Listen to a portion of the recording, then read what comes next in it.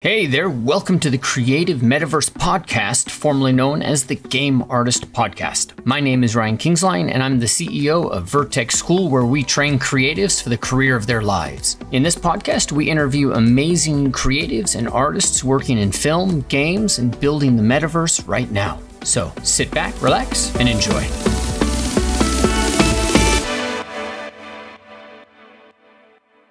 All right, so I think we should just get started. We're early. Let's start early, and then everybody will feel like, hey, I didn't show up early, and that means I'm late. That'll be the life lesson. That's cool. Were you waiting for a long time just then? Were you just sitting there, just going like, "Where's this guy gone?" I'm No, really sorry. no, not at all. No. I popped in like 10 seconds before I even heard you talk. It's all good. Oh, so I So, literally cool. Okay.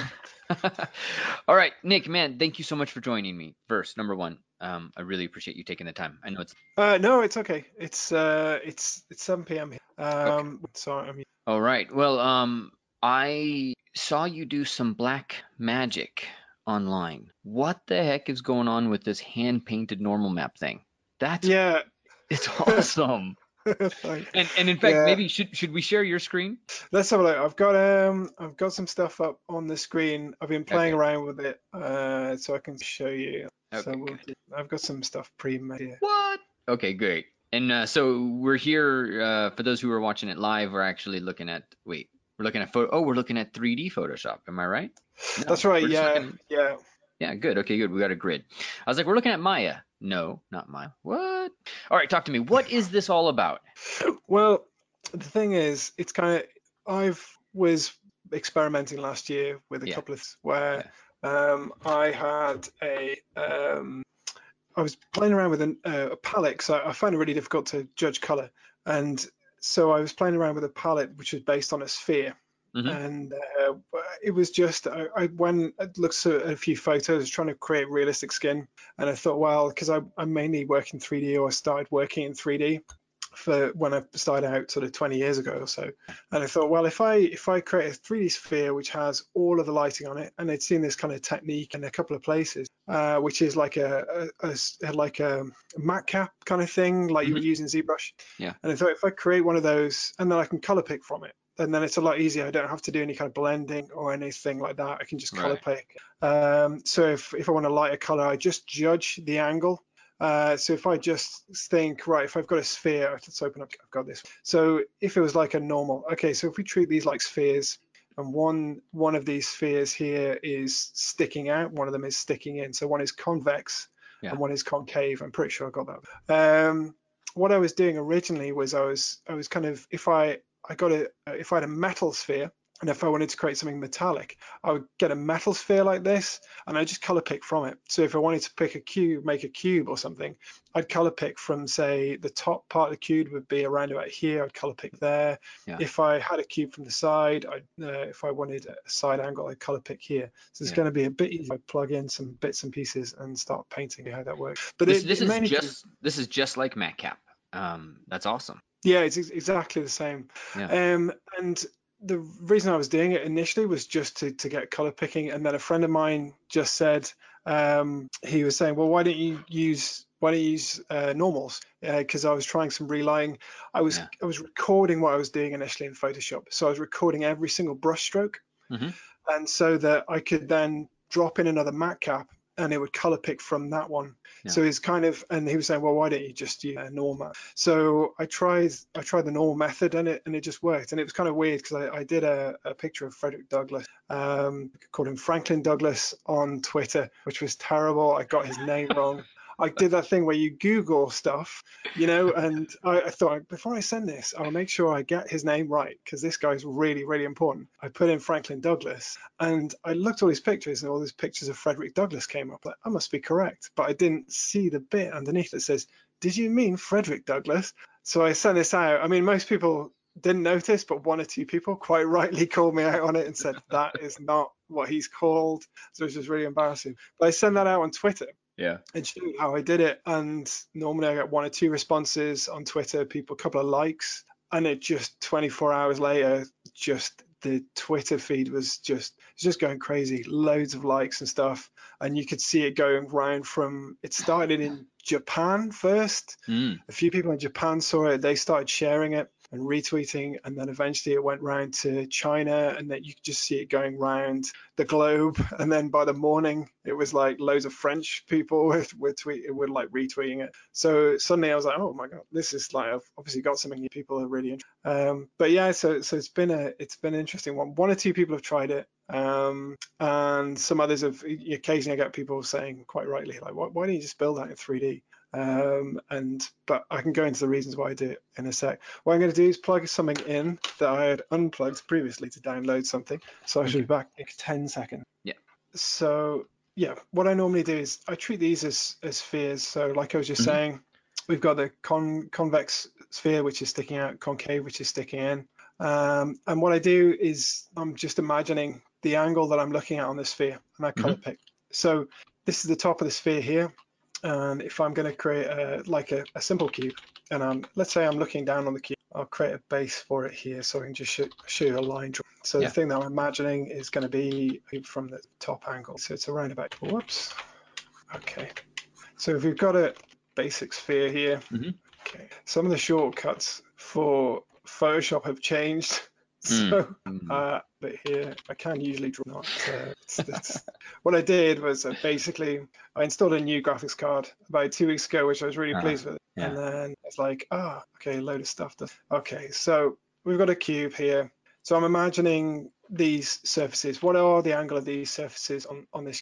Well, this top surface here is roughly akin to this kind of angle on the normal sphere. Okay, so if I was going to paint that, I would just paint it in here, like so. In fact, I'll just fill that. Okay, and fill. Okay, and then the side, well, we're kind of looking, it's just around about this color. That's about that area of the cube there. So we just color pick from there. So we go slightly facing down, not facing up. Yeah, slightly facing down, and we're taking into account the angle at which I'm looking at the sphere. So and then again on the other side, it's pretty simple, pretty straightforward. We're just going to do the same thing. So from that side, just from about there, that's the kind of angle I'm looking for that. So, and we'll just fill this. So if this is our cube, you can see that the way we kind of think of it is if you've generally got a green yellow light that's from the top, a bluish, slightly purplish light that's coming from the bottom left, and a purpley light that's coming from the bottom right. So when you start painting it, it's kind of weird because people look at it initially, and I'm used to doing procedurally generated normal maps. Like I would never normally hand paint these. I would normally just do them procedurally like everybody else does. Right. And there are, the feedback I got from a couple of people was, they used to do this. There's a few games companies that do this for like their 2D stuff. Right. It's just quicker to hand paint these normal maps. Yeah. But the way to think of it is as if it's lit using this lighting system, and you get used to it as you start painting. You get used to kind of thinking whether something's at the right angle or not. So if I take away these black lines, just save a copy of this because I'll bring this in as a normal map. So we can try it just to show you how this works. So we'll do a normal test. And then so in my layers, just going to create a blank layer, and I'm going to make sure I'm in the 3D workspace, and in this 3D tab here, I can just create what it calls a 3D postcard, which is taking the dimensions of the canvas that you're in, and it's creating an entirely new 3D layer from this. And that's what I'll do is I'm just going to create that. Would you like to make sure? Yeah, it's going to be a blank one, it's fine. I'll go into 3D. What it does is it creates your 3D space here. This is a 3D face. And I'm going to, it's also got that's the mesh there. And this is the texture, layer 4. So let's just try this out. So if we have a look in here, this is your texture. If people aren't used to this from working in 2D, then with textures, you normally get a diffuse. So I've got a diffuse here, and in fact, it's just gray. I'm just going to just leave that in. So that's just a base color. Specular, we're not going to play around with for the time being. That's like how shiny it is. I know most people are going to know that, but I've worked with some amazing concept artists who just work in Photoshop. They never do anything in 3D. Mm-hmm. And this is just like complete gobbledygook to them. They have no idea how this works. And they don't know because they've never needed to. They unpaint everything. So, that's a spec is how shiny it is, illumination, how bright. And we don't usually play around with ambience either. What we do change is opacity. It always puts in an opacity texture, which makes it completely see-through. So when people first start doing this, often they'll start loading their textures in. They won't see anything. It's because when you create a postcard, especially if it's from a blank layer, it just makes something that's entirely see-through. So it doesn't matter what you've created. You can put in all the normal maps and lights you want. You're just not going to see anything because it's been set as being completely see-through. And the most important thing is in the normals, we're going to load in the normal texture. This is our test. I'm just going to bring this in here. And again, we won't see anything until we go to 3D, until we start putting some light in. So in the 3D tab, you'll have your environment, which will have a load of other stuff in it. It'll have IBL, which is image-based lighting. We can put in HDR maps in here where we can light the scene from an HDR image. Again, this is where the crossover comes in. If you've worked in 3D, you'll know what these things are, but many people just work in 2D and they're like, what is image-based lighting? It's pretty simple. It's just an image that lights your scene, but it has way more levels of lighting than a standard image. So white is not just full white, it is really, really, really bright. You can make it as hot as the sun if you want, and it'll really burn things out. So it means with image-based lighting, you can light things so they look real. I remember like 20 years ago when image-based lighting really started to become mainstream. It became an amazing thing. Oh my word, you've got these amazing reflections. It's great for stuff like that. For this, just to make it a little bit simpler, I'm going to turn the image-based lighting off. Now you can see it's gone black because there's no lighting in there at all. The image-based lighting was just a white kind of overall light that was lighting the entire thing. But if I go into the light bulb, I can see that I can create a new infinite light, which is what I'll do. And there you can see it pops up. Now, what I've got here is it's a light that is shining obviously infinitely. And I'm just changing the angle at which it hits this plane. So this is a plane that we're looking at. We're just looking at the front of this plane. You can see that we've got a ground plane here. So it's just basically looking at like a big billboard. This is my normal map that I just painted on. So you can see that when I start turning this infinite light round, when it hits this side of the sphere where I color picked from, that's where it's getting lit. On that side. As I swing it round, you can see I color picked from this bottom left hand corner, and in fact I can show you more easily if I turn that on and off. So as I turn this layer off, which is my 3D layer, you can see I color picked this blue from down here. So when I turn this back on and this infinite light hits that blue, it's lighting up. Same from the top as well. So if I turn that on, it hits the top there. So that's a basic principle of it. So why don't we talk for a second about why, right? Is this because it's there, or what do you see as the applications? Well, yeah, one it's there. It's kind of like I try and do a few different things. So I was interested to see how far I could take it and see what it could. Right. And I've had plenty of people quite rightly come back on LinkedIn, on Twitter, on YouTube, and just go, why? There's a Russian guy, he got in touch and he drew a picture for me, and he said, in Russia we have a saying that with I don't know, I think it's with paper and bread I can make a metro tram, right? Okay.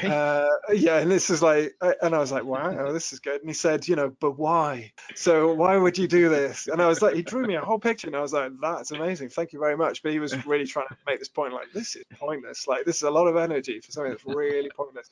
And I was like, and it was another Russian guy that also said the same thing. He was like, he did a lot of photogrammetry. You can do this, and it's totally true. You can do it so much faster in ZBrush. You can do a lot of things, or I debate there's a couple of things you may not be able to do faster in ZBrush. And I know as a ZBrush artist will be like, no, we can do everything really fast because we do ZBrush. The point of this is I've worked with concept artists I worked at Atom Hawk in the UK in Newcastle with these concept artists who are amazing. And they're amazing because they hammer away at Photoshop and Painter, and they practice day in, day out. And what I was not, I guess, surprised at, they're way better artists than I am, but they don't touch 3D, or very rarely touch 3D. It's more common now, as the newer ones were starting to come in, and maybe now, over the last few years, they'll probably work a lot more in ZBrush. Yeah. The ones that have exclusively worked in 2D, they just didn't know anything about 3D, how it worked, or any of those things. And the result of that was that if they wanted to build something and relight stuff, they would come to me and say, I need you to block out a scene. We've got a street scene. It needs to be lit in a particular way. I need these buildings built now. I can paint these, but you know what? If you build them and you build them in 3D and light them for me, how long will that take? And I would just put a few blocks in, put some image-based lighting on, put in the default settings for sun and sky, and I could render that out in an hour, or like even less, like 20 minutes if it was just really blocky. And they would just paint over the top of that. But for them to do that would have taken them like 3, 4, 5 hours. So they would often come to me with, and say like, can you just do a block? I can then just paint over it. It'll just save time. If you're doing concept work, and if you're doing like a street scene, and you may need adjustments for it. Very often clients come back and they say, can you change the lighting here? And you're like, I need the lighting to come from the southeast, not from the northwest, and stuff like that. To hand paint that is going to take a long time. The other thing is that the key thing is, what's the purpose of this image? Okay, so say I've got an environment image here, which I did some stuff on. And this is what I was working on. Now I blocked in a couple of things. So I did the lighting and stuff in this, and I made it looked like lightning, got some environment. So I did a couple and changed the lighting on this. I'm gonna switch on another. Oh, anyway, it's somewhere in there. Is that completely like just 3D lit from the normal map? Yeah. So there's no shadowing. I added the shadow later, but the shadow is pretty quick to do. But it means that what I was able to do was I was able to take the the diffuse. So this is the diffuse. I put the diffuse in really, really quickly, and I just mashed it together with a load of photos. I then create a specular, because I can, with the specular layer, I can make like the lamppost shiny. I can make this tram thing shiny, and the bricks and stuff can be like matte. And then I can create the normal map, so I can create some lighting for it as well. That was, I think, to do the entire thing, and I've got it on my page. Some of the So when I put this in, it took about 4 hours to do the whole thing from scratch, but I could change the lighting on it really, really quickly. It was really, really fast to turn it around. And particularly with concept art, it's quite handy, because you're not like, when we look at, say, if you were to build a street scene, okay, so if you look at these arches and stuff like that, which I painted in, I copied and pasted parts of the sphere in, they don't need to be like as precise as 3D. And this is the key thing. They don't need to be super precise. They don't need to be beautifully built. You can see it's really rough. Like when we go into the details here, these are roughly botched in. Just strokes. Just hammer the strokes in. You can get away with a lot. There's a point at which you can paint it, and you can see even that there's a couple of places where it doesn't need the floor. You can get away with quite a bit. Say up here, you've got these strokes that are just going in. This was like I think I just copied and pasted a prison in there. So in the diffuse, this was just like a low-res picture of a prison, and I just painted over it really, really quickly.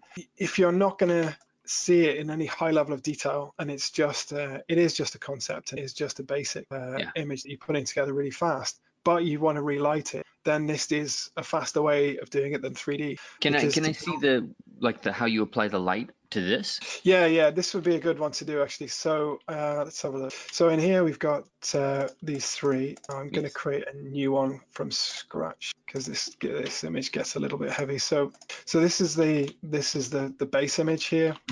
This is the normal, just mashed together. You can see it's pretty ugly in places, because it is just like a load of photos. It's like Belfast Town Hall put together with some like potteries and stuff. So if I then just create a new blank layer, go into 3D, create the postcard, switch to 3D workspace, take this out here, and I go into 3D. Now you can see I've got my texture, I've got my mesh. The mesh you don't really see. You can see I'm highlighting it here, but there's my material. I'm going to take away the opacity, so remove that one. Now I'm going to load in load this in as this diffuse in just separately so you can see the diffuse that comes in. So this diffuse doesn't look any different at the moment because there's no lighting on it. Yeah. So you can see the two layers. Diffuse is in there, applied to a flat surface, and then I just had the background, which is the same picture. If I put in the normals, load the normals in like this, just pop that in, nothing's going to happen because I don't have any lighting in. And if I go into 3D, I'm just going to put in an infinite light like this one, and that's my infinite light. So you see something's happening there. And then if we go to the environment, I'm just going to turn off image-based light for a second, and then it starts to look a little better if I just turn off shadows. So there you can see you're sort of it's getting a little bit more where we can light it really, really quickly and change the angle of the lighting quite a bit. It means also if we create a new point light, the point lights start to get quite handy. So if I just move this point light around, I can start shifting this in to here. You do get some stripes on it. You've got to turn the shadows off. And is this point light working within a 2D space or? This is in a 3D space. So if I pull it right out, you can see it lights everything up. And then if I push it and I push it right far back, eventually it just stops lighting it because it cuts straight through it cuts straight through the polys.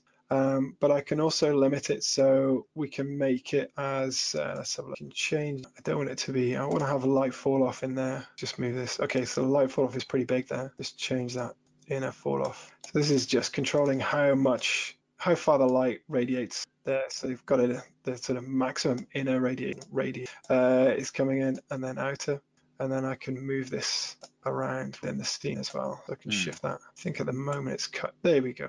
Okay, so I'm just popping that out there. So I can start shifting this around. So you can see if I had a light, which was in front of the bridge there, I could put a light in and it hits the reflection of this. It's the front of the tram. I can also add in, if I go into the mesh and the texture, I can add in the shine. So I can put in let's just play around with the specular actually. So this is going to give an idea of how shiny stuff is. Bing. So you can see the tram suddenly becomes really, really shiny. I can control that. So if I go into turn the shine down or up to the pointed, here we go. So that's a little bit better. So you can see that tram, when I move this light around, that tram is like super shiny because I deliberately made that like a lighter gray color. And the other bits are not shining up so much. The track should be quite light. I made the tracks a much lighter grayer color. But I can shift that up. So you can shift that around. So you can see particularly with the tunnel there, or with this bridge, as I move that around, you can see that as it turns the corner, we've got quite a hard edge on that. I'm lighting the street, if you like, or the platform there, and I just have to shift the light a little bit, and then it's lighting the inside of the bridge. So it's pretty quick. I can just create basically a whole bunch of these lights and change the direction and how luminous they are as well. So I change that around. So yeah, basically it means that we can change the whole lighting setup of the whole scene really, really fast, and we can put things in there. And you saw initially like how rough those brush strokes are, but say particularly up here with this prison bit here, but when I turn that light around, let's have a look and catch some light on there. It's not good. Yeah, there. Do you see it was catching the windows on the inside? Yeah. So even though those are just brush strokes, they were really, really rough. It's enough. It's enough to be able to give me some option, to give me some variation in the lighting just with a few clicks and shifting stuff around. Totally. And then with this lighting, one of the main things as well is I've got this cat. So this is a much more complicated scene. It's got hundreds of layers in and stuff. There's some motion to it as well. So I just change it to motion. I did a couple of different lighting options. So I did one where the cat's really burnt out. There's a light set up here. I think I flattened this because it was just getting too heavy. There's a light, an infinite light that hits the cat right head on. So he's really over bright. Each of these bits of fur is an individual brush stroke. So I just, he eventually just was like a sphere as a head. And I just color picked and created and just did them as individual brush strokes, but it meant I could change the lighting. So this is the other lighting that I put on. So I had some lighting from the back and from the side, a little bit softer. And so you can see just within, I think once the normal map for this was done, to relight took about sort of 5 minutes. I did put his ears back. Because I've got a cat, and I know that if my cat was welding something, then like he put his ears back because it's loud. And so it just means that I was able to like really, really quickly put it together, and the effect of this cat welding, because I can change the lighting on it. Shadows and stuff, it's not going to do dynamic shadows unless you put real 3D objects in there. The shadows are there just painted in. But again, it doesn't take too long to do it. And so that was the main thing. So the main purpose of it really is trying to concept things quickly to give yourself some ability to amend things really, really fast. And just amend the lighting without having to learn 3D, because a lot of people, they'll, if you've been a 2D artist for a long time, used to Photoshop, then opening up Maya or Blender or something. I mean, Blender's free. There's a lot of software that's free, but it's not free in terms of your time. So people are going to spend, if I had to, like, sometimes I have to relearn these things, or if I learn a new piece of software, you're talking 2 or 3 days. And if you're a concept artist who mainly works in 2D 95% of the time, but which is the truth for so many, because that's why they're so skilled. They've really, really honed that skill in their 2D package. You just don't have time to learn it and then forget it, like, because you don't use it for 6 or 7 months, and then maybe go back to it and go, oh, how do I build a cube again? I can't remember how to do this. Right. Or how do I rotate as they change the navigation?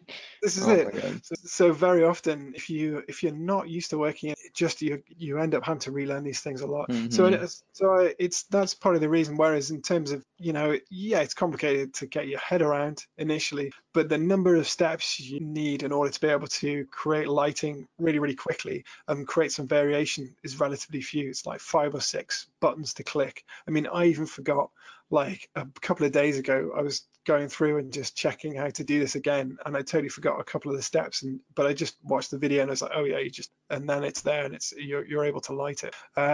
So that's the main reason why. It's not a replacement for 3D. There's a lot of people who've put in messages quite rightly saying, oh, I can build this faster in 3D, or I can build this would look better if you built it in 3D. But in terms of, you could build the raw 3D fast enough, but I would question whether you could also texture and light it and get the specular fast enough, as fast as this, because what you would end up doing if you did it in 3D would probably be something really beautifully detailed and realistic, but that maybe is not what is required. For concept stuff, very often you don't need it really, really sharp and realistic. You want to be able to paint over it. You want to make adjustments to it. And especially if you do want to adjust, say if somebody comes back and says, I don't like this prison up here, I want to change it for a cathedral. You're going to build a cathedral. You can't. You just get a picture of Westminster Abbey, stick it in there, just paint it over for like 25 minutes, and there you are. It's a lightable structure, and it does just what's required to be able to see what it should look like. So yeah, that's the main reason why. I hope does that explain it? I've done a lot of rambling as I'm doing. I don't do a lot of I don't do a lot of talking at the same time as or sort of fiddling around in Photoshop. Does that make sense? Or I get it. Yeah. You know as well as I do. I mean, people who know 3D are going to look and be like, I could do that in 3D. Well, sure, but that's not the point, So, it's just cool. And you said that this is something, it went viral and it was on ArtStation. ArtStation went nuts, as far as I could tell. So, yeah. I was telling the group while you stepped away, I was like, it's important to kind of remember, because we all get focused on achievement, right? Which is really interesting, because we started this as artists, and artists like chaos, but yet we have to pull together a portfolio, and it has to be awesome. And, we have to make sure that we know the best thing on Substance and Painter. And then there's all these things that we have to do. We're very achievement focused. And this just looks like fun.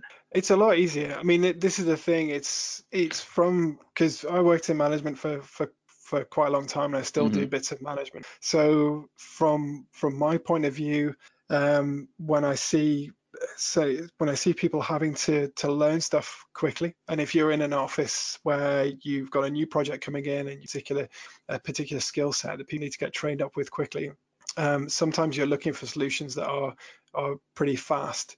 And very often, if you do a new project which has a new style to it, or new skills are required, you've got to be so careful about saying, well, I'm going to get those artists to start using this particular software and this particular method, because you've then, when you schedule it, as everything is scheduled, as you'll well know, you'll say, okay, we're going to get these artists to do these concepts over the next 25 days. Okay, so but very often what you'll get is you might get, okay, we've got a street scene and it's like Paris in 1850, and we need you to paint it for 4 different times of day.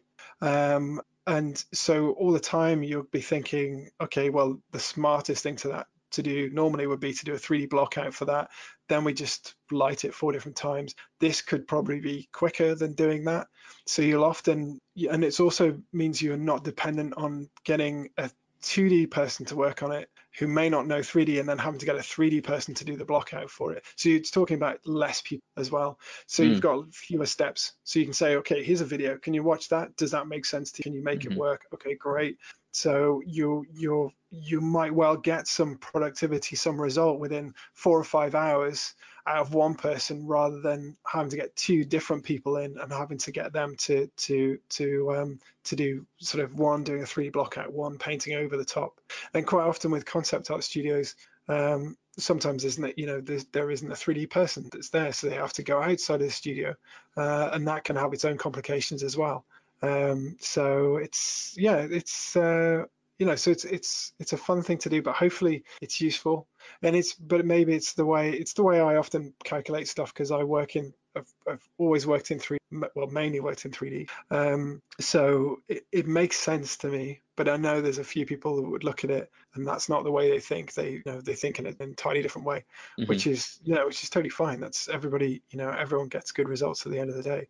But this particular system was okay for me. Cool. And I think Tobias he brings up a good point there in the comments where he's saying this is actually a very powerful process that can be applied to set extension, compositing in Blackmagic Fusion, and different applications, Nuke, and whatnot. So you can use the color to do more than just light here. Like in Photoshop, you can do the same thing, just making masks. Yeah, totally. I mean, this is the thing.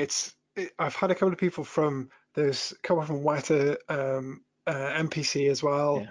And Lucasfilm as well on LinkedIn, and it was just nice because I put it on LinkedIn. I got a lot of feedback from that, and they fed back and said this is useful, I can use, which was really, really nice to hear, because up until that point I was thinking, well, people might well do what the guy did with a loaf of bread and the wire and just go, what's the point? But actually people are coming back and saying, yeah, I could genuinely. Well, that I think really, it speaks to one of the big reasons I wanted to talk to you, which is that as artists, we go out into a dark wood and we're alone for a lot of the journey, and we're not guaranteed that we're going to bring back, the bacon. We're going to bring back goods for people. And this must have been this journey as you're going through this. People are, somebody writes a big diagram that you basically are building a train with bread and paper. But then you're sticking with it, you're trying, you're experimenting, you're showing, and you're still in it. And I still want to look at this Franklin Douglas test. Oh yeah. I want to look at the Frederick one here in a sec. But who gave you permission to just explore, and not to try to make this fully functional first? Does that question make sense? Yeah, it comes with the luxury of time. That's the thing. When you work in a studio, you don't get time. Yeah. Especially when you're younger and you're just starting out with stuff. I've seen a lot of new artists who will come along and they want to develop skills. There's a real difference between, I'm old now, so I'm sorry, I'm about 44. I am 44. And the difference between myself and a younger artist is that the younger artists have got a lot to prove. You'll see them staying late and they'll work hard and they'll use their own time to develop their skills. And sometimes when very often they're full of ambition, and the time they very often they don't want a lot of money, they just want to get better, which is really amazing. You get these artists who come in, people, and it doesn't matter what salary they're on, they just want to do cool stuff. I think as you get older, you've got different priorities. You've got family, wanting to have to get the mortgage paid every month and all the rest, so your priorities are a little bit different. So I've been quite lucky recently where my time has been changing around. I was doing different pieces of work and stuff, and I got some downtime for like 3 or 4 weeks, and just to pick up something that I'd started a year ago, where I was just like, let's just try this out. Let's go back to like it used to be 20 years ago, when I just wanted to try stuff out for fun and see where it would go. And having that 2 weeks, it's sometimes you feel so lucky if you've got just 2 weeks to or even a few days to just work on something and see where it goes. And this is the first 2 weeks, when I started working with Frederick Douglass, this was the first 2 weeks that I'd had in sort of like, I think 5 or 6 years, to actually just experiment, where I could sit down instead of having to do it in the evening in front of the TV on the sofa and trying stuff out, where I could just sit down and go, I'm just going to try this all day and see where this goes. And if it doesn't work, I'm going to try it tomorrow. So it's quite, but that doesn't come along very often. Usually you've got to get the money and you've got plenty of stuff you can't just kind of navel gaze for too long. But fortunately, I just had the time to work on this, which was really nice. So, and also the other thing with me is that I tend to, I'm a jack of all trades, so I do a whole load of different stuff. I'm not amazing at doing any particular one thing. I just do I do like bits of 3D. I can animate, rig, 3D, 2D, cartoon, realistic. There's not one particular thing that I'm great at, but I do like to explore loads of different things. And in a career, that has sometimes meant that I'm the one that's still being employed because I remember somebody once, with a place I worked, this guy, we'd had a few beers, there'd been a couple of redundancies, and everyone was like, oh, this is, everyone was looking over their shoulder going, am I going to be the one next? And I thought I was totally safe. I was like, especially when you're younger, you're like, I'm a genius. I'm always going to be here. This is going to be great. And then I remember this guy coming up to me. He was a really nice manager, and he just had a couple of beers, and he said, oh, Nick, you were so close to being made redundant. Really? Like it was a real shock. And he said, but you know too many different things, so that if you leave, like we can't do the rigging, we can't do like fixed characters, and we can't do this, that, and the other. And it wasn't a kind of like, we kept you because you're amazing. They just said, we kept you because if you go, we're in trouble because you know too many bits and pieces. So the way I've tended to get along is just knowing a lot of different stuff, and just and being useful, being able to say, yeah, I can do rigging, I can do the 3D, the 2D, and learn new things. So it's that sort of jack of all trades thing, really. That's so it's timely advice, but in today's industry, and I know that there's a lot of striations, there's a lot of variation in what I'm going to ask next, but doesn't the industry seem to be becoming more specialized, or not, in your opinion? What do you think is going on there? Yeah, it's definitely more specialized. In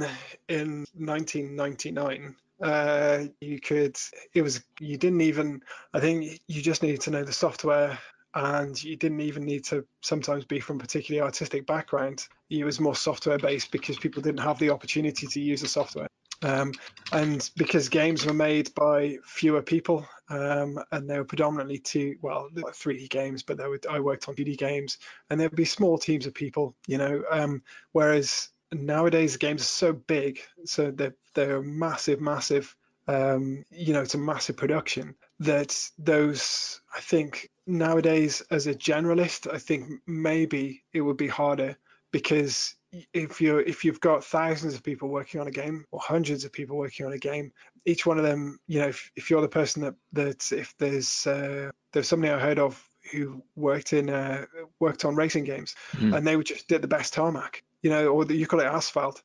They just were good at asphalt. They could do it, and make all sort of different road surfaces, and they were brilliant. They was really good at that.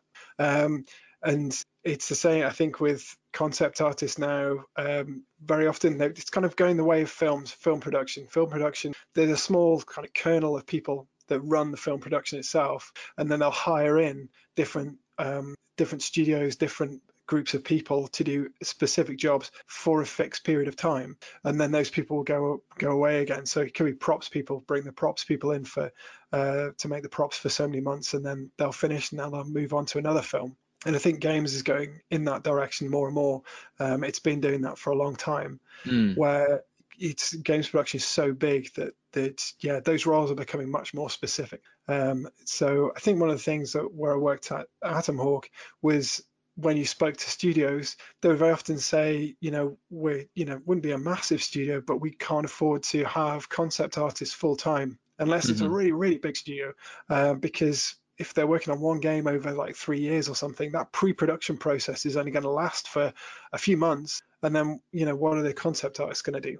Because unless they've got another game to work on. So that's where the specialism has really started to come in, where people will work on something for a set period of time and then move on to another gig with maybe another certainly in concept art, that's the case. But I think it's certainly more, I think that's where it's going, is more specialized. It's worked okay for me as a manager, because you can talk to people and know what it is that they're doing, and that's because it's if you go up to somebody and you don't know what they do, if they're a 3D artist, and they can very quickly work out you don't know what you're talking about if you've never used 3D. You can't pretend or blag your way through this conversation if you don't know what they're doing. But if you do, then you can talk on their level in terms of what it is they're trying to do. You can give them suggestions about how to work, or if they're doing the 2D stuff or working in Photoshop. And it helps enormously if you're a manager that has been an artist and you've worked in art and done a whole load of different things. Then you've got much more credibility than if you've just come from kind of management school. Right. So that's where being a generalist has worked well for me, and for some people that works well as a path. But yeah, I think you're right. It is getting really specialized, but it's tough. It's a tough market, yeah, definitely. And that specialization doesn't mean more stability, is what I'm hearing from you, right? It's kind of, I think it's, maybe if it's really tough. You've either when I've seen artists get work, very often it's because they do one thing. They start by doing one thing really well. So that's where they get the attention. Where I've reviewed portfolios a few times to hire people, and I've gone through, helped to hire maybe 30, 40 people and gone through portfolios and stuff.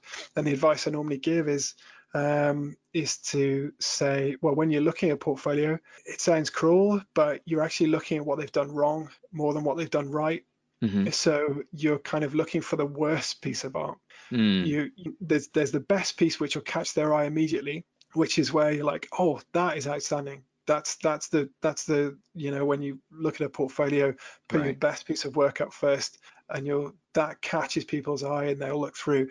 And then I think what I tended to do is go through and just check what are the problems here. Even if it's outstanding, where isn't quite right, just because that when you're working with that person, you need to be prepared for what they may have problems with, not because you're trying to be nasty. It's just you want to put them on the right work. You want to make sure that they're not going to get demoralized by being put on something that they're finding really difficult. If they're a character artist and they find environments different, then the whole kind of confidence maybe around character, and you can crush somebody's confidence by giving them work that they find difficult, and within months they can really start to question, or weeks they can start to question their own ability, which is really tough for an artist. They can really have a hard time with that. So you're looking through portfolios and you're kind of going, okay, they can do these things really well. That's what caught my eye. Now we're looking for the things that they haven't spotted that they don't do quite so well. And is it such a problem that this could be difficult if we hire them, or is this something that they can work on and get better at? So yeah, going back to specializing is, if you specialize and you specialize in your portfolio and do amazing characters, that's going to catch people's eye. But it's also useful to be able to say, and I can do these things. In a small studio, definitely. If you go into a small place, they're going to expect you to be able to cover a whole different bunch of roles. In a bigger place, if you're working for a big dev studio, then they'll probably just want you to do the one thing that you do really well. So it's going to depend on who you're applying to. But it's always useful just to test different areas. So, maybe if you've done characters for a long time, try out environments, just see where that goes, and see if you can get that kind of level up. Yeah. That makes sense. There's a lot of questions I got there. I think one of them that I want to start out with is let's start with this one. What do you look for when you're looking at a candidate? So you mentioned, you're looking at reviews, you're looking at something that catches your attention, and then it shifts and you're starting to look for the chinks in the armor, right? With the problems and all of that. But what is it that you're looking for in that piece that attracts your attention? And the kind of the context behind this is one of the things I tell the students a lot is we work from a strength focused approach where it's like, everybody's going to have weaknesses. I don't think it's essential that you master anatomy because I spent my life doing that and I'm far from it. But what is important is what are the triggers that that make people think you're a job candidate? What are the triggers that make people think you're not a job candidate, right? And so what I'm asking is what are the things that you look for in work? And by that, I mean, like, can you kind of suss out some of the triggers, the things like high poly, low poly, like what is it that you're paying attention? Does that make sense? Yeah. I think everybody has their own individual things that they look for. Mm-hmm. I think the attention to detail is really important. Anatomy is good. It depends on what the artist is mm-hmm. really, what kind of job that they're aiming for. Yeah. It's kind of tricky it depends on what they're going for. If it was a concept artist, I think if they're going for environments, say, I'd be looking for stuff that I know is difficult or can be really tricky. Mm-hmm. So if it was a piece of concept art, you get a lot of stuff with high contrast. High contrast is relatively easy to do. It's not always easy. It's difficult, this composition, all the rest to do. But it's really interesting when people try and do images that are maybe more subtle, low contrast, mm-hmm. not strong lighting, maybe really subtle lighting. Maybe it could be sort of slightly foggy day. Maybe there's reflections on the ground, and you're looking for things that that people would find really, really difficult to do. Doing sort of lots of kind of fire and high contrast stuff with lots of red and things where it can be kind of slightly formulaic, where you're getting all these warm and cold colors and blending them together. Mm-hmm. There's that can be simpler to do. So that's for concept art. I think it's trying to find people that are able just to create images where there's subtle tones. The subtlety can be the key to that. There's an artist called Raphael Lubke who we hired a while back. Mm-hmm. He does beautiful paintings. He really works on he'd be able to paint the sky. A lot of the artists, they're able to do that as well, but he sort of sticks in my memory. And he would paint clouds, and it would be like, everybody can kind of paint clouds, if you know what I mean. It can be, you can copy a picture of clouds and there they are, but there was ways in which he would do it, the way that he would play with a color that would just really make it pop. Like, oh, that's so good, and I don't know why it's so good. That's the kind of thing that my skin, I'm like, oh, I wish I could do that. I wish I could work out why that thing just totally pops. But he could make relatively simple images and really make them really stand out. And I really like that. In terms of I think in terms of environment and characters, I think environment, I'm just trying to think of some games I've seen recently. Again, it's I'm thinking of the more kind of subtle ones where people are looking where it's not necessarily like super dramatic. They can just make something just really pop without making things like totally overstated, and that sort of attention detail. And I think for characters, I do like anatomy. I have a thing about fingers, where like the first thing I look at in the silhouette of a character when it's drawn is the fingers, because there's such a tiny element of the character itself. But the way that your fingers curl when they're resting, there's a particular look to it. So that sometimes the little finger or the pinky finger can be sort of slightly curled in or can be slightly straight.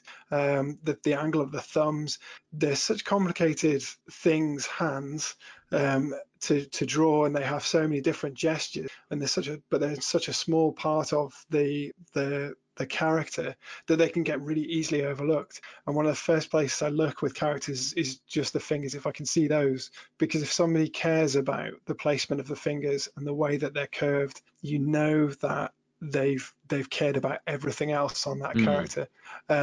So that's one of my little bugbears, is like when fingers kind of get lost and forgotten, and you're kind of thinking, did they do that because they find that difficult, or because they were in a hurry? So yeah, I always think of the fingers first and look at those. If it's all generally in proportion, it looks okay, then I just focus on fingers, like what have they done with, did they care?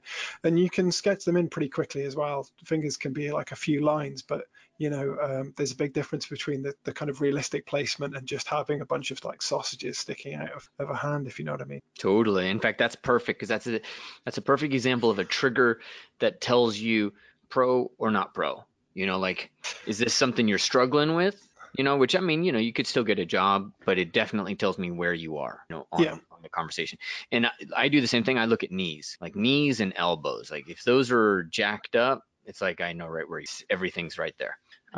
But hands, that's a great suggestion, because you can tell from like, do they catch the little flip up of the tip, depending on how the fingers are.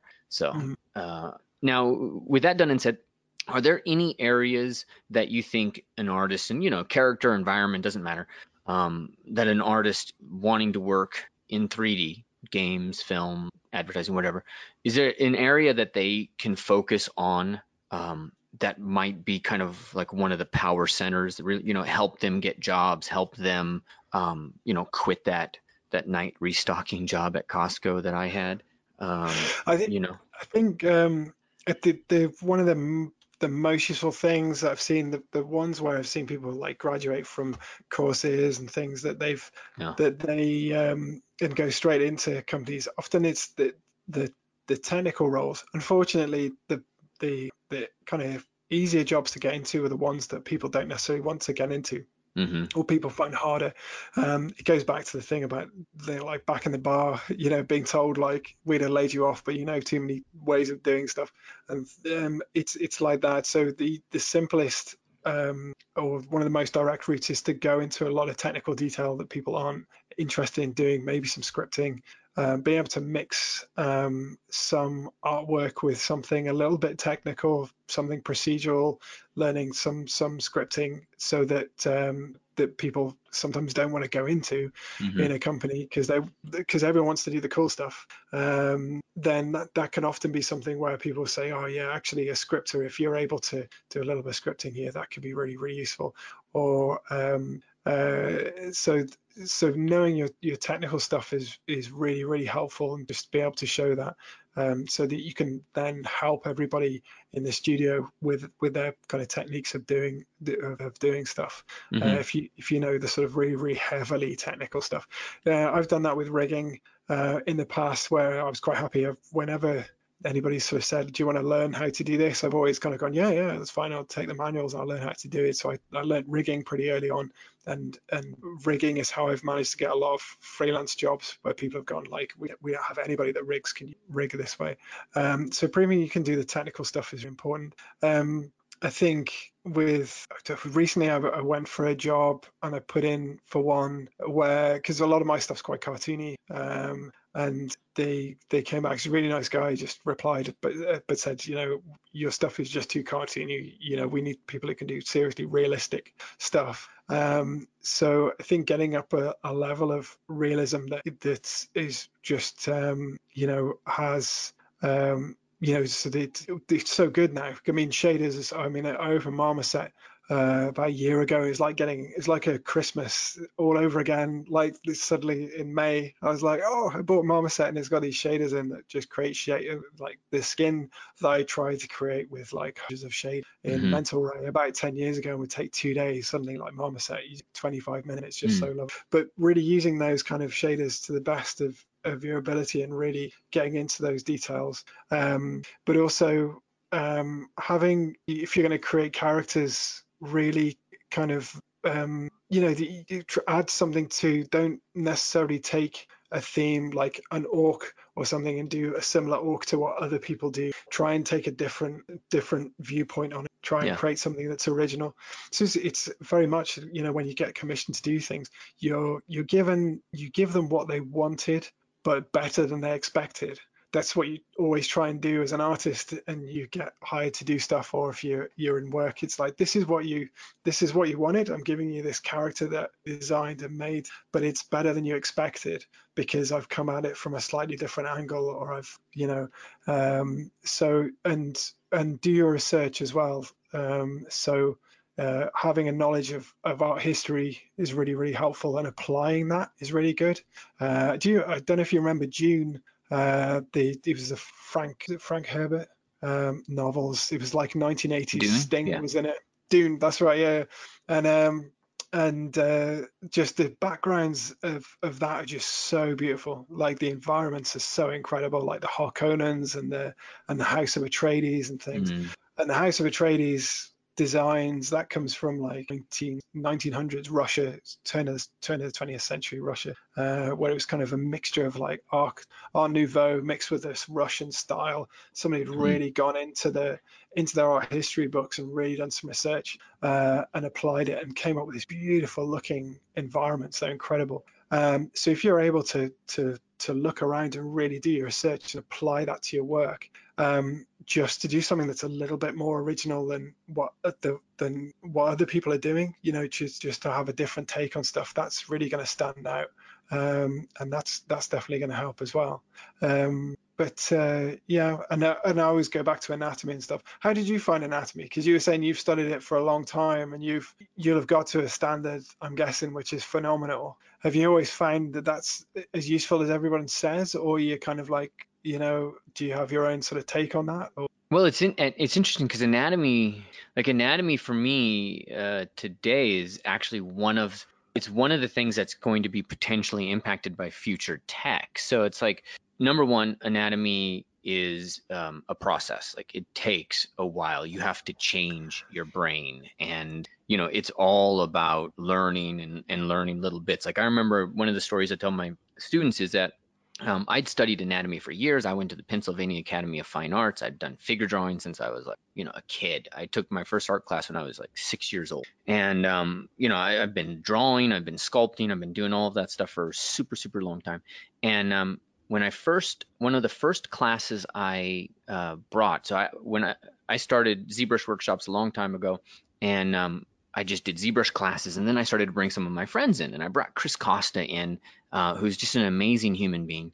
And I have him teaching a class, and he's sculpting this caveman guy. So it's probably on his art station, I think. And he's sculpting this caveman guy, and I'm looking at this caveman guy's rib cage, and I'm like, Chris screwed up, right? I mean, like the rib ends underneath the pectoralis. That was my, like, even though I had been drawing, I had it all, I had this assumption inside that the rib cage kind of ended a little bit below the rib cage, or below the pectoralis, and I totally forgot about the 8th, 9th, 10th rib, the 11th, the 12th, whatever, and so I had all these assumptions inside my mind, and it takes time, because I was sitting there, I'm like, oh, did I tell Chris they screwed up? And then I thought to myself, well, I trust Chris. Maybe it's not Chris, maybe it's me.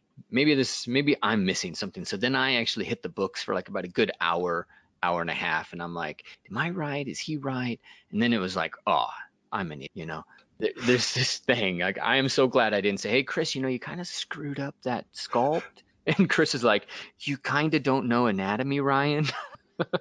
See, this is it. I think the thing is, it's like a landscape. If you treat, I grew up in the Shropshire Hills, and so you get to know, you literally hills are. And it's really interesting watching people sculpt characters, and you can see exactly where they've walked over and over again. So like, maybe it's the nose or the eyes. They know that bit. They've walked that landscape all the time. You can see they've got it down. They haven't visited the ears that much. Even you can kind of tell that they have walked around that bit, and you're kind of like, and for me, it's like, it's knees. It's what's the other bits? there's some other bits that I always miss, the, you know, around the shoulder blades, the muscles around the shoulder blades. So it's really interesting. That's the thing. It's the time to take the walk around the human anatomy, get familiar with the valleys and the hills, and say, you know, and also how it changes, you know, when an arm bends or a leg bends, like where do the muscles go, where does it pop out, and it takes time, and yeah, like you say, sometimes you just forget that particular landscape, and you'll start correcting people, and they'll go, no, that's not right. You haven't visited that area of the body recently in your mind, or you know, in the textbook, because you haven't got that right. So it's that constant sort of having to go over stuff again and again that you have to do. But like you say, it's getting more automated, and you know, there is the question of, are we just gonna, you know, in 5-10 years, is it just like the same with skin shaders, where you've got all these presets in Marmoset, which I love, it's great. Are we, you know, we're moving more and more towards presets with you know, character modeling software if you want realistic characters. So this sort of idea, there was a talk at GDC, it was about a couple of years ago. Somebody from, I think it was Naughty Dog, was talking about the future of the games art over the next 20 or the next 10 years. And just this idea that we can use photogrammetry, we can use so many different things, and automated tools to be able to create our characters. There's no need to create characters or human, non-stylized, realistic characters from scratch. I mean, there is, because to know that stuff, you need to be able to, like, you know, Picasso, if you've seen you know, you'll have seen early Picasso paintings when he was 13 years old or something. He could draw. Oh yeah, I mean, he was amazing. Yeah. I saw some stuff recently, and the paintings are incredible. Yeah. So in the same way, it's like you need to know the ins and outs of exactly what you're painting before you go deforming it, before you go stylizing it. But you know, but yeah, that's that big question of, like, in the next 10 years, is this all going to be sliders? Are we going to be, you know, or, you know, at least the base characters? Yeah. So have you seen the there's a YouTube channel by a guy called his username is Control Shift Face. Oh right, no, I need to have a look at that. Okay, and so he's doing deep fakes, and he has this scene of it's from The Shining, and he's got a couple of scenes from The Shining, and he morphs Jim Carrey's face over Jack Nicholson, and it is insane, like unbelievable. It is literally Jim Carrey with Jack Nicholson's voice coming out of his mouth. Everything's lit. The expressions are unreal. It blows my mind. And so I'm like, I've got an anatomy class, I've got a sculpting the face class, and I'm looking at this like, oh my God. What? And this kind of speaks to what you're doing too, because you've got like this tech that you're doing that's like, you know, 10 years old, and you know, still applicable, still doing other things. And we're all kind of at this moment now in history where it's like, you know, if anybody comes to me and says, I know what's going to happen in 10 years, I'm going to be like, you don't know Jack. Like, nobody does. Nobody knows what's going to happen in 10 years. It's crazy. Yeah. No, it's totally true. And this is it. I think, you know, we certainly know that it's, you know, you always get the industry is getting bigger. There's, you know, more and more people are playing games. It's becoming so big, you know, it's becoming such a big industry. And so the skills are always going to be needed.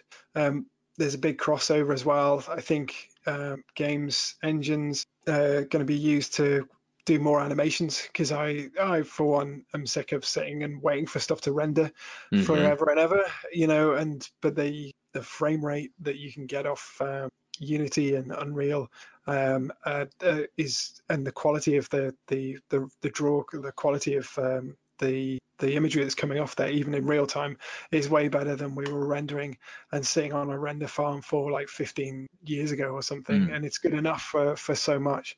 So a lot of that's getting quicker. So there is the idea that you are going to, games artists could start moving more into animation, and that whole blurring and crossover of skills, I think, is certainly going to keep happening. So it's definitely still, you know, it's going to be a good area to keep going into. Where you will actually end up, you know, I don't know. You could, you know, you might have wanted to go into games and then start creating characters for a 3D animation, and vice versa. So you might find yourself in different areas, but that skill set is still useful. But yeah, it's difficult to know what's going to happen. An interesting thing actually happened with one of my students, because there's always going to be the expectation of what your job is and then what the job really is, right? And this has happened to several of my students. They're like, I'm gonna be a character artist. They go in, they get the job as a character artist it's at a AAA studio, and they're like, that's it, I've made it. And then they realize their they realize their job is managing outsourced art, Yeah. which is not creating art. No, no, it's definitely, this is the thing. I mean, and as soon as you step over the line into management, having done it, it's kind of, it's a different ball game altogether. It's Hmm. totally different. Sure, you can kind of talk the language, as it were, and speak the speak, or whatever, talk the talk. But you're a different kind of, you're a different animal basically in the office compared to everybody else, because you've got that responsibility, and Hmm. that can be really, really tricky. And I think, yeah, and also, yeah, that's the other thing. You've got to think quite hard about what it is you want to do. If you're in that position and you find you're moving more into management, and you're doing less and less of the artwork, and if the artwork was the thing you wanted to do, then think carefully about where you're going, because there's a reason why there's less managers than artists. One, because you don't need that many, but it's also because it is a tougher and tougher job. The higher you get, the more responsibility and the more stress you're going to have, Hmm. because you're dealing with people's livelihoods at the end of the day. So if you've got a team of 10 artists, and some of them got, some of them got family, some of them got responsibilities, it's a horrible thing to ask people to do overtime, or to have these difficult conversations with people. And then that's one of the reasons why people don't like going into management. So you can find yourself after 5 years, kind of, yeah, sure, you're climbing that ladder within the company, but if it's on the management side, you're going to do less and less art. You're going to be dealing with Excel more than you are with Photoshop. Hmm. And that's going to become more and more of a distant memory. What you can happen is, you get what's called a rosebud manager, this is what I call myself. This is my own terminology. Yeah. It's you hit 40 years old, and you go back and you've done management for most of your career, or you've done it for like 2/3, and you're like, do you know what? I just want to do the artwork. That's what I always wanted to do. So I've met people who've done management for sort of 5-10 years and done it well. They're really, really good, but actually what they want to do is just create the artwork, and they don't mind taking a pay cut, and they don't mind not having the responsibility and not having kind of the status, if you could call it that, within the company. They just want to do the thing that they wanted to do when they were 7 years old, which is to create artwork, show it to people, and have them go, yeah, that's great, because that's like a Yes. win. It's a win every couple Yes. of days. Yeah. So, and there's certainly, as an artist, when you create artwork, you'll get a pat on the back every couple of days. You've got a chance, pretty, every couple of times a week, to show stuff to people and have them say, yeah, that is awesome, I love it. Whereas a manager, what you're doing is if you're doing it well, you're making people in your team feel that it was them that created the success, because it was, Ah. they did the work. Hmm. And you shouldn't really be the one who's kind of standing up all the time just going, yeah, I'm ace, I managed to get this done. You Yeah. should really make your team feel like that they did that. And as a manager, you're there to deliver what people expected. It's like, we hired you to do a game, well then, you finished, that's, and not screw that up somewhere along the way.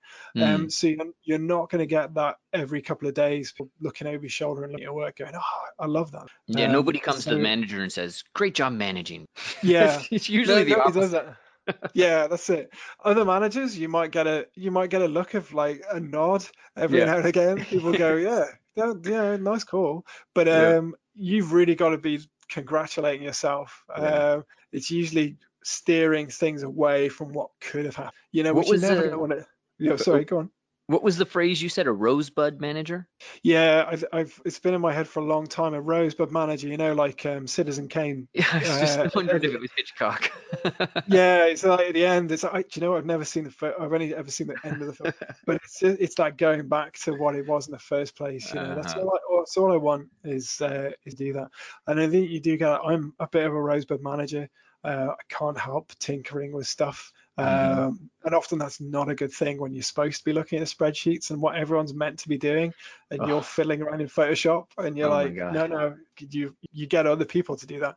But yeah, I think that's a real, I think there was a lot of people put their hand up and say, I just cut my salary in half. I'll just go back to doing the 3D stuff because that's what I enjoy. I just discovered I'm a rosebud entrepreneur. That's yeah. I remember when I quit my last job I ever had, and the owner was like, I didn't know you wanted to be a manager, and I'm like, I don't want to be a manager, I just don't want to work for your crazy ass. And and then later on, like I think it was a year later, I was like, oh my God, that's what this guy was talking about. Like spreadsheets. Like this morning I woke up, I'm looking at spreadsheets, and that is not my happy spot. It's but at the same time, it's like I don't make student happy spots at all if I'm not doing my spreadsheets. Yeah. Spreadsheets are sadly where the battle is won and lost. And it's that thing of I've done scheduling and stuff, and really the more you look into it and the more detail you go into it, the more screw ups you're going to avoid. You're going to avoid mistakes if you really look into that and drill into it. And it's just having the patience to do that. But it's one of those things, I think, when people start out and they may get offered work as like an art manager, which is what I was doing, and I enjoyed that. It was a privilege to work with some of the people that I've worked with, particularly at Atomhawk. The quality of the people there, they were good people, they were nice people, from top to bottom, the way it was run. I've not worked there for 5 years, but Ron Ashtiani, who headed up the company then, just ran it well. It was really sharp, and the people that worked there were just nice people. One of the things was they were nice because they were really good at what they did. There wasn't a feeling of having to put anybody else down. They would compete with each other. They would have competitions over lunchtime to do the best concept art along on a particular theme, and they were so encouraging to each other, and that was the most productive workplace I've been in. But yeah, if you keep an eye on your career, so if you're doing well, you might get asked, do you want to be a lead artist, or do you want to there's this new role, it's 50% management, it's 50% doing the artwork. Just keep an eye on where that's going if that's not necessarily what you wanted to do. It's definitely a way into things. I get more inquiries about work from people abroad and companies abroad because of the management side, because there aren't as many around. So yeah, it's good. It's good in that way. It's well paid and it's much more secure work because it's transferable.